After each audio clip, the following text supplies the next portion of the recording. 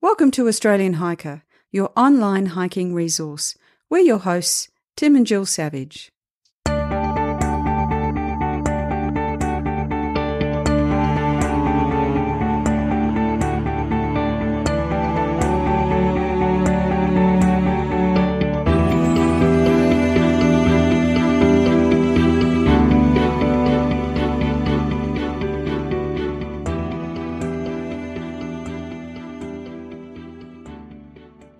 This is episode 107 of the Australian Hiker podcast.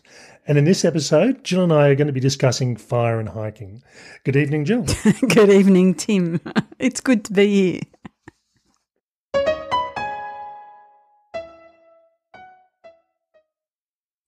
Fire is one of those things that we all seem to be drawn to. It seems to warm us when we're cold. It was the main method of cooking since cooking began. And for whatever reason, it creates an emotive reaction in most of us where we just sit and watch it, and it can do so for hours. It's very hypnotic, isn't it? It is. So some of my best memories while hiking or camping are those connected with sitting around a fire at the end of the day. On the flip side, fire can be extremely dangerous, causing massive damage to the environment, to property, and occasionally loss of life. In this podcast episode, we're going to discuss fire and hiking and looking at the do's and the don'ts to create the best experience we can when dealing with fire on the trail. The first thing we're going to look at is campfires and hiking. So this is fires that we've created deliberately for a reason, as opposed to bushfires, which we'll talk about in a couple of minutes. So in this instance, we get into camp at night. The conditions are right. It's not too windy. There's no fire danger. We decide we're going to go through and create a campfire. Now, I need to own up here and say up front that I will never build a campfire when I'm out hiking, as opposed to car camping. However, if somebody else has one, I'm usually very happy to share the experience. It's very nice to sit around someone else's campfire. Now, in most cases, by the time I decide to set up camp for the night, it's usually late. I tend to walk until probably around about half an hour, 40 minutes before dark in most cases. I'm tired. It's late. All I want to do is just set up my gear, have dinner, and usually I'll be in bed asleep around about 6:30, 7 o'clock, depending on the time of the year. Yeah, depending on whether I'm there or not, because for some reason you go to bed a little bit later when I'm around. Well, I think that's the thing. I think when you are hiking, if you're by yourself, you what do you do? I don't listen to podcasts on the trail, so I just find that setting up a fire is time consuming, and the time consuming process doesn't stop when you decide to go to bed.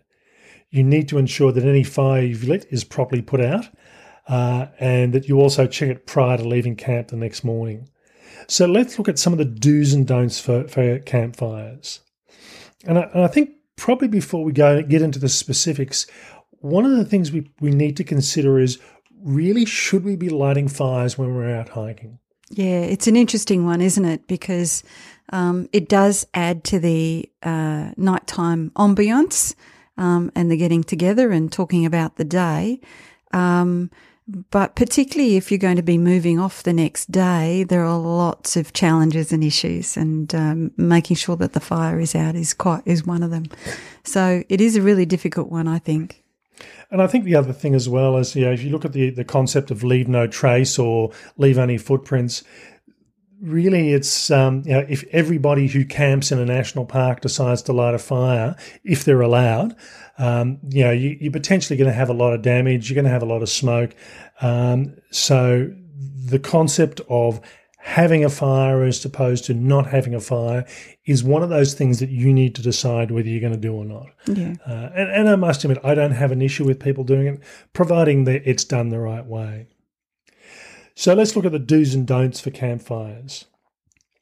As we mentioned, only use campfires where permitted and when it's safe to do so. In a number of national parks or a number of areas in national parks, fires actually are banned. And I'll give you an example here. Namadgi National Park in Canberra, which is our local national park, part of that also has the Bimberi Wilderness, and it is a wilderness area, and fires are banned in that area.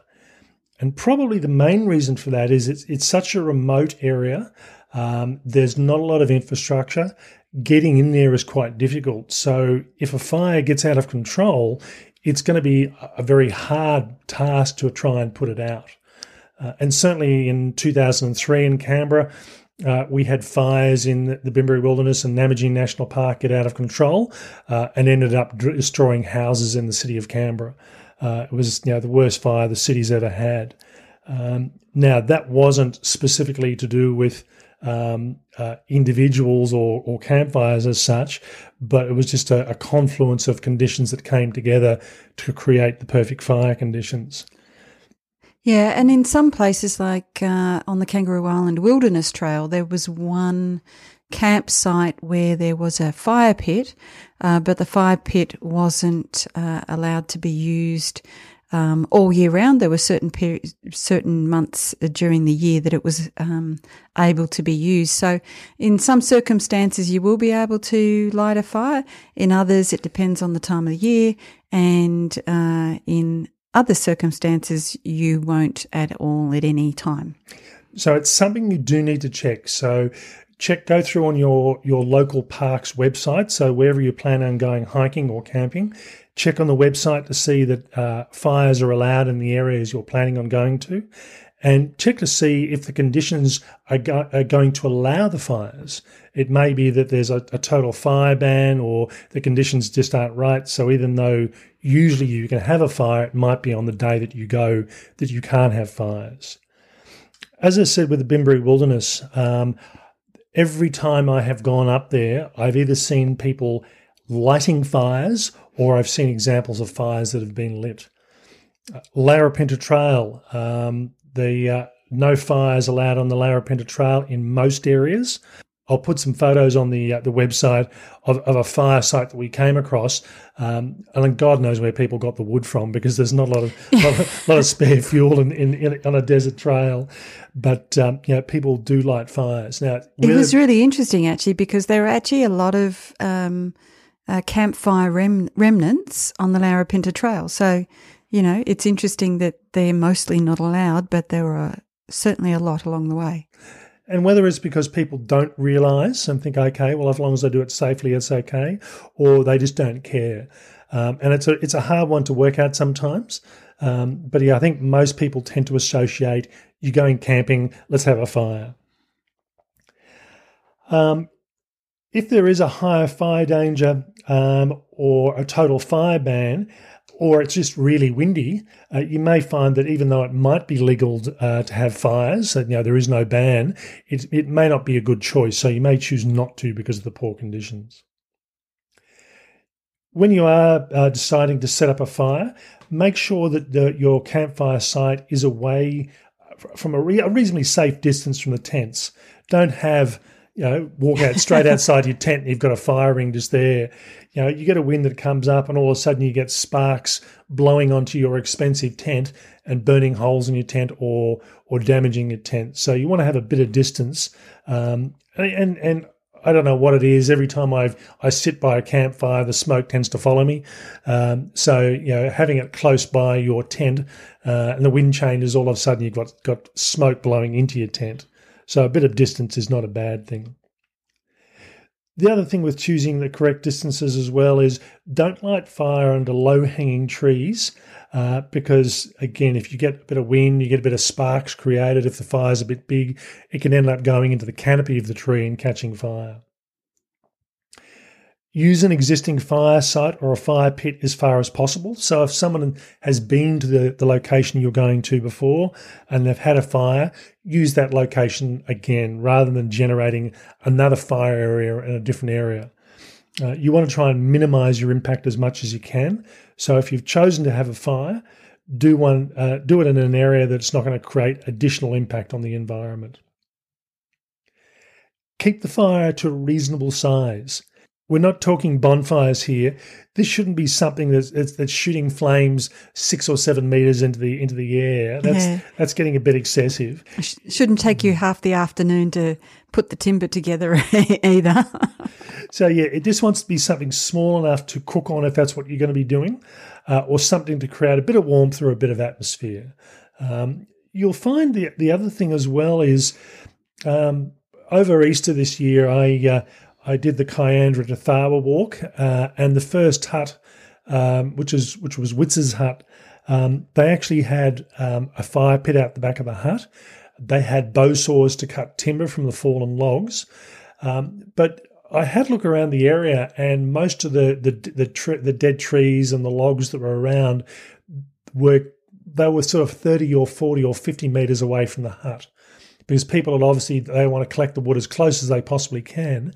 So collecting wood meant a bit of a walk to actually go through and pick it up. So you don't want to denude the entire area, and remember that wildlife tends to live in a lot of these dead trees and tree falls. So you don't want to remove the habitat for a lot of the wildlife either. The other thing I'd say is, let's talk about rocks, and this is to rock or not to rock. You'll see various recommendations on various websites about building rock rings to form a contained area. And the advantage of doing that is it'll help keep the wind out of the fire and help keep the fire contained. It means you're less likely to accidentally step into it if you're not paying attention, because the rocks act as a bit of a barrier. The thing with building rock rings, though, is it does impact on the environment. And if you go through and start collecting rocks from all over the place, again, you're disturbing the environment, which is something you'd prefer not to do. But the other issue tends to be is where the rocks come from. And under no circumstance do you want to use rocks that have come out of a river or a creek, or just off the edge of a river or a creek, because the chances are they've been in water or underwater fairly recently. And you get these nice, smooth, round river rocks that people tend to use when they landscape, and they're nice and easy to pick up and collect. And if you've ever gone through and used these as a fire pit or a fire ring, the thing you will find is they tend to explode. And I've talked to some of my colleagues at work. She was saying that she had a fire on a recent hike. She collected some rocks, and again, out of the river or close by a river. And she said she remembered her father telling her as a child, don't use river rocks. Don't do that. And she said she had a rock explode. Now, if you're far enough away from the fire, it's normally not an issue. But if you happen to be bending down to collect your cooking that you're doing or adding fuel to the fire, and one of these rocks physically explodes and shatters rock everywhere, you can end up injuring yourself. Yeah, and you won't be able to feel the moisture in the rock. They probably feel reasonably dry, but the centre isn't. And even if there's been a bit of rain and now it's clear and sunny, that might be a bit deceiving too, that you end up with a rock containing a bit of moisture that's going to explode. And I have seen river rocks that have been out of the water for a couple of months still do that. So they take a long time for the moisture to disappear out of them finally. If you're going through and starting a fire, I suppose the process is slow and steady. Don't use liquid fuels. Now, typically, if I'm camping, I'm not carrying liquid fuels, but you may find that using kerosene, or you're using one of the liquid fuel stoves, and you've got a bit of kerosene. You think, I'll add a bit of the wood's a bit wet, so I'll add a bit of kero to the fire. Yeah, and it tends to go up. And it's very easy for a fire to get out of control, particularly during the drier parts of the year. I must own up here. I can remember as a child, that's exactly what I did. I put a bit of kerosene on a fire to get it going, and someone basically crash tackled me, and I couldn't work out what was going on. And I'd spilled kerosene on my hand, and my hand was actually alight. He picked it up fairly quickly, but I still managed to burn my hand. So it's, using accelerants like kerosene or petrol for a fire is not a good option. Starting it off nice and slow, using a lighter or a fire starter of some sort, or matches to start a fire in a nice controlled manner, is definitely the way you want to do it. Now, the final thing is fire shouldn't be left unattended. So this means if you decide you're going to go and have a swim down by a river and you're going a couple of 100 metres away, don't leave the fire burning uncontrolled, because if it does get out of control, the wind comes up, you can end up starting a bushfire. And a lot of the bushfires in Australia are started by people, either deliberately or accidentally, when they've either tried to start a fire to cause a bushfire, or they've accidentally had a fire get out of control on them. The other thing is, and I didn't realise this, but it actually takes quite a bit of effort to put a campfire out when you're in the bush. It does depend on the terrain and obviously the dryness of the soil and so on. But a campfire can look as if it's out, but it can quietly and invisibly smoulder for some time after you've decided that it was all done and dusted. And that you can actually get areas of soil that are very peaty. So some of the World Heritage areas in Tasmania, the soil is very peat based. I've got areas in parts of Namadgi National Park that are the same. They've got peat. Now you tend to notice you're on a spongy area, but in the middle of a drought, if you're not paying attention, you're putting a fire on top of what essentially is a fuel source. And peat fires, peat bogs, when they go up, they take a long time to put out and can smoulder for a long time. So you want to make sure you've got a good solid base to work with. So when you go to bed, put your campfire out. And if you are heading off in the morning, check to make sure that's what's happened. Water is the best option for putting fires out. But if you've got sand or soil and that's the only option, you can use that. But the sand and soil can actually retain a lot of heat and can take a long time to cool down.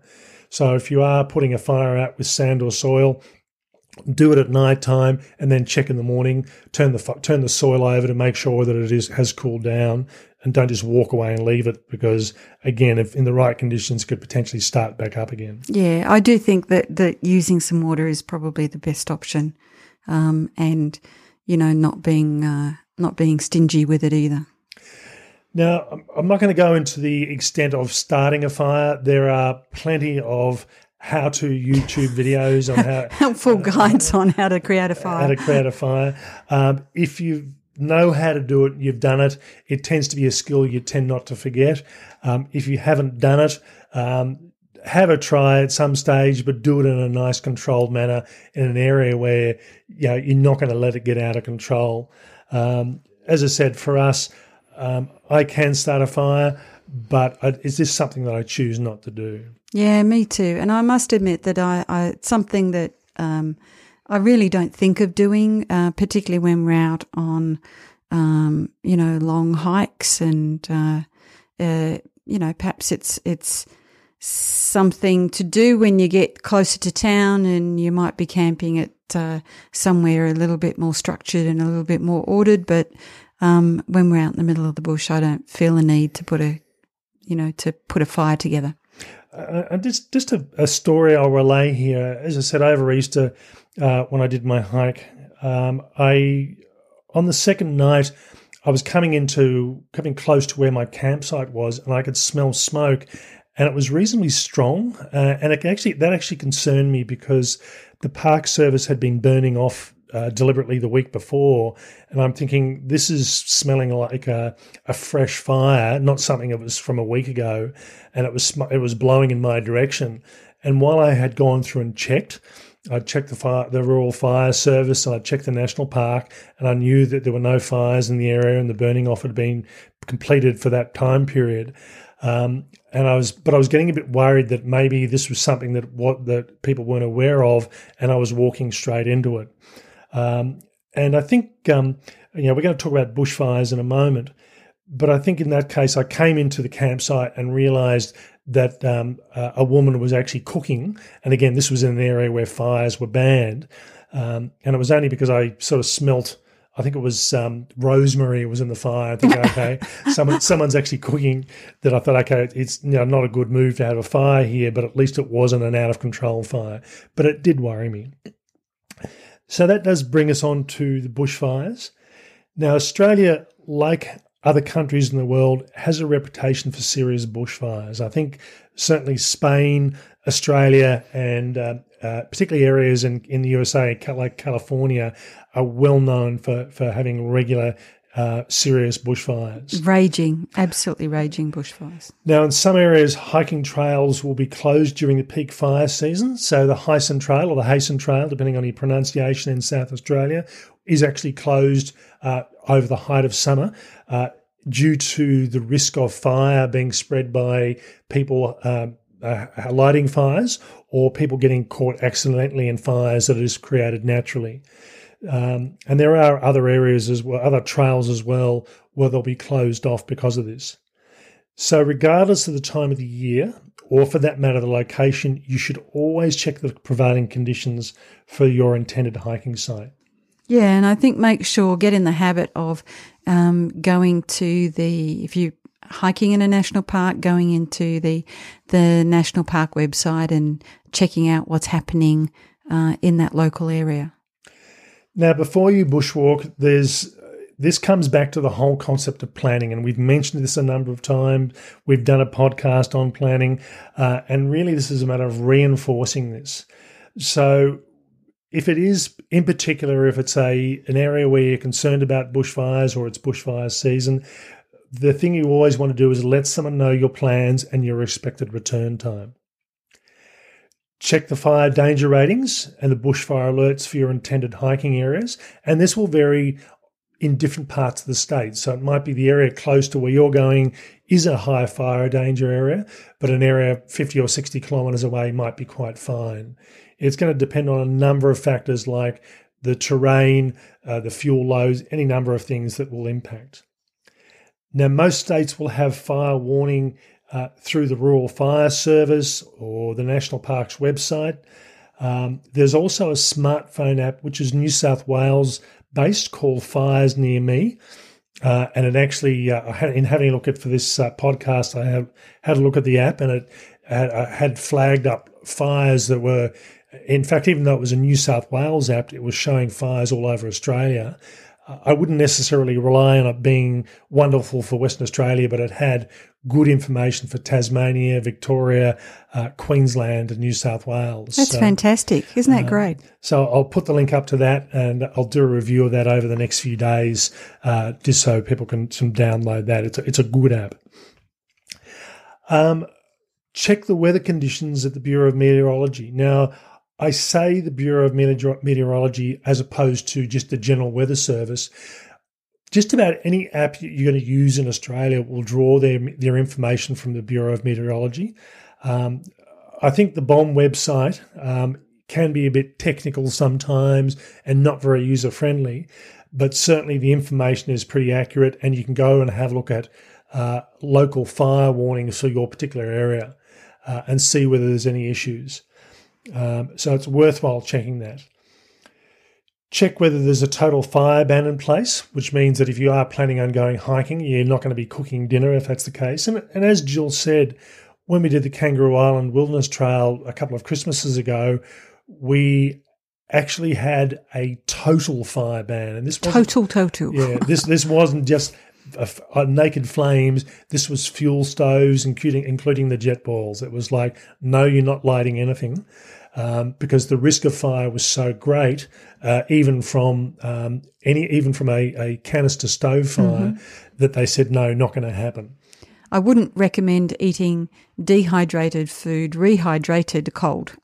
Yeah, it was hard going. It just doesn't. Yeah, we had to try it once, but it doesn't have the same effect. It was only one night, wasn't it? For a nice small meal. Yeah, that's right.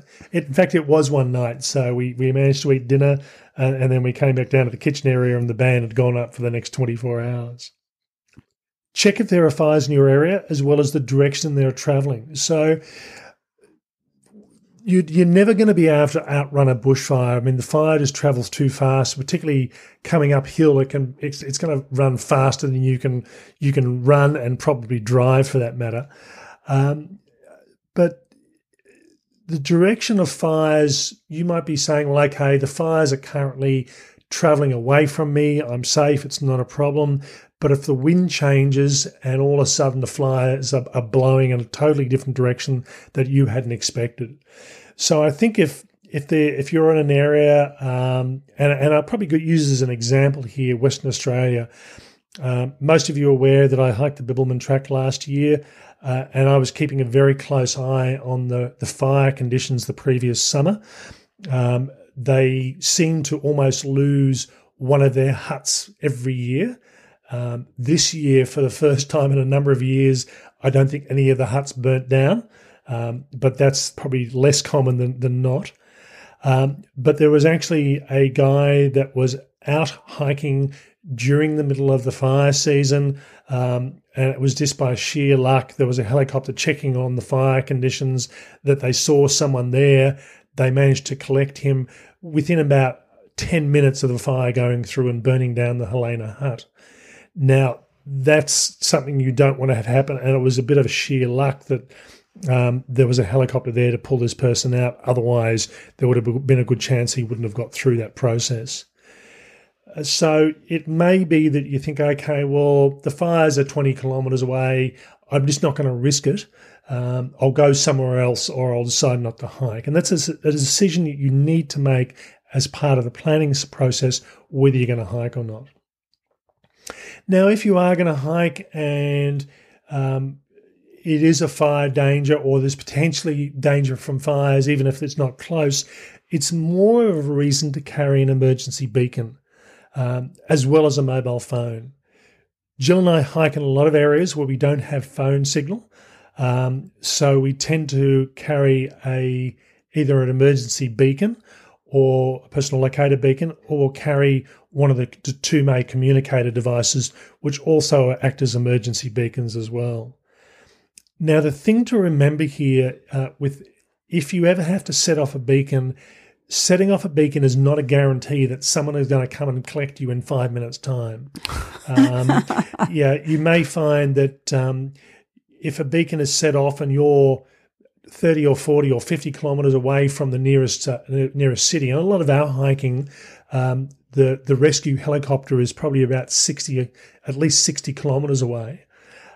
So even if we were to set it off, and the helicopter was to take off immediately and come out and get us, it's probably going to be half an hour before it reaches there by the time it takes off and gets to us. It may be that they're tied up dealing with somebody else, and you might be the next person they're going to deal with.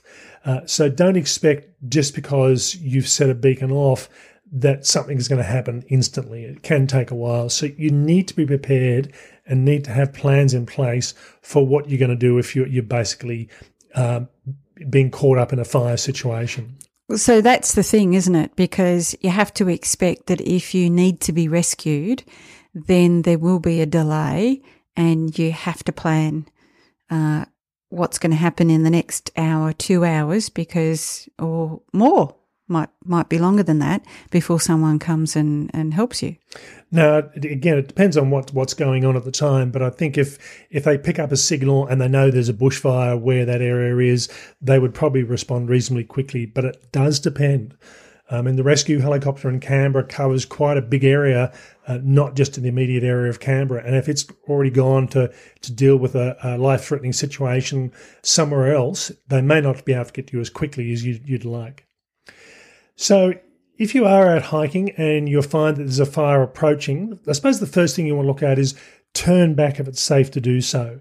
Now, it may not be. It may be that the fire is coming from that direction, and you've just got to respond to that. And there's steps to deal with this, and this is I'll put some resources from some of the local state fire services on the show notes and on the written version of this podcast. But the steps really are, firstly, don't panic, because clear thinking is what's needed if you're caught in a fire. Don't try and outrun the fire, because it's just not going to happen. If there are strong winds, the fire is going to be moving very quickly. Find a cleared area with rocks, hollows or embankments on riverbeds, streams or roads to help protect you, and avoid hilltops. So again, if fire is blowing uphill, it will race uphill very quickly, and you may find that being on the downhill side is certainly the place you want to be, but again, not in the direction the fire is moving. Keep low to the ground and have your skin covered. Now, for me, the majority of my hiking, I've got long pants on and long sleeve. I tend to prefer natural fibers like merino, but a lot of hiking pants tend to will have some sort of synthetic materials in it. You're getting polypropylene type of garments these days, but natural fibers tend to be better if you've got an option in a fire. Yeah, so what you'd need to do is, particularly if you've got a multi-day or overnight hike happening and you've got a bit of gear, dig out all the natural fibres and put those on, and you might look a little bit odd in perhaps wearing some long johns when it's the middle of summer, but if they're the wool things that you've got to wear, then put those on. What you wouldn't want to put on is your plastic-based rain jacket. Not going to be a good option. Drink water and cover your mouth with a damp cloth. And if you can, let someone know what's happening. So, maybe you have set off the beacon, but, if you've got the ability to send a text message either by satellite with the two-way communicators or by phone to say, look, I've set the beacon off, I'm caught in the fire, this is what I'm having to do. It provides a bit more information if you're expecting help to turn up. So that's just the basics of fire and hiking. And as we've said, there's some pluses and minuses here. Having a campfire, it can be really good if that's what you want to do. But as I said, both Jill and I will tend not to light fires, not when we're hiking. Car camping, different situation, or if someone else has lit a fire, definitely happy to join in, but it's not something we'll generally do ourselves. And I think the other thing to highlight is that, we obviously are aware, particularly in Australia, of the danger of fire during hot periods, so summer or the shoulder seasons. But that's not necessarily the only time we should be alert, because you can actually have fires during winter too. So don't assume that a winter fire is a safe time. Okay, so that's all for fire on the trail.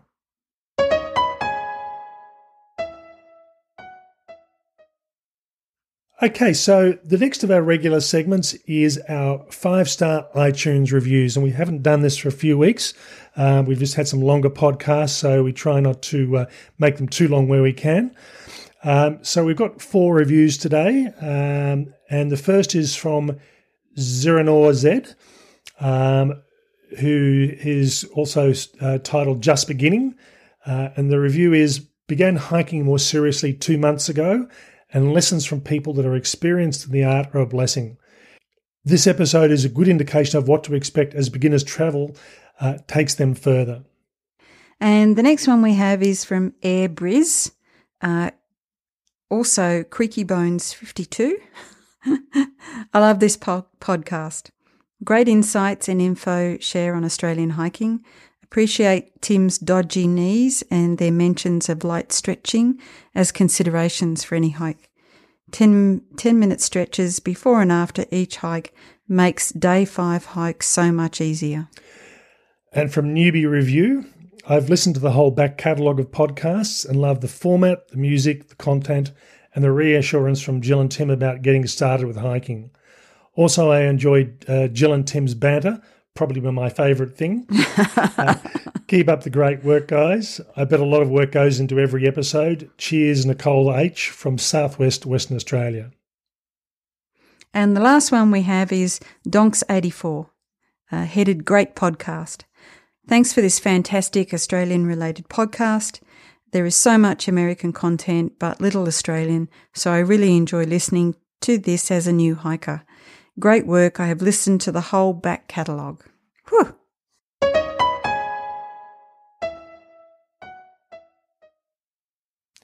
That's all for this episode. Just a reminder that apart from our website, which you can find at www.australianhiker.com.au, Australia Hiker can also be found on Facebook, Pinterest, Twitter, Instagram, and we are currently just starting to ramp up and develop our YouTube site. So keep an eye on that in the coming 12 months. Give us a 5-star review on iTunes and we'll read it out in an upcoming episode. Now, next week, we'll be releasing podcast episode 108, which is one of our bonus episodes, or a bonus episode for May. And this is a really exciting one. This is a big one. And this is actually with Lucy Barnard from Tangles and Tales, who's an Australian, in fact, a Canberra-based Australian, so she's a local from my perspective, as she makes her attempt to be the first woman to walk the length of the world. So from the tip of South America all the way through to the top of North America. This is an episode not to be missed. That's all from me. Bye for now.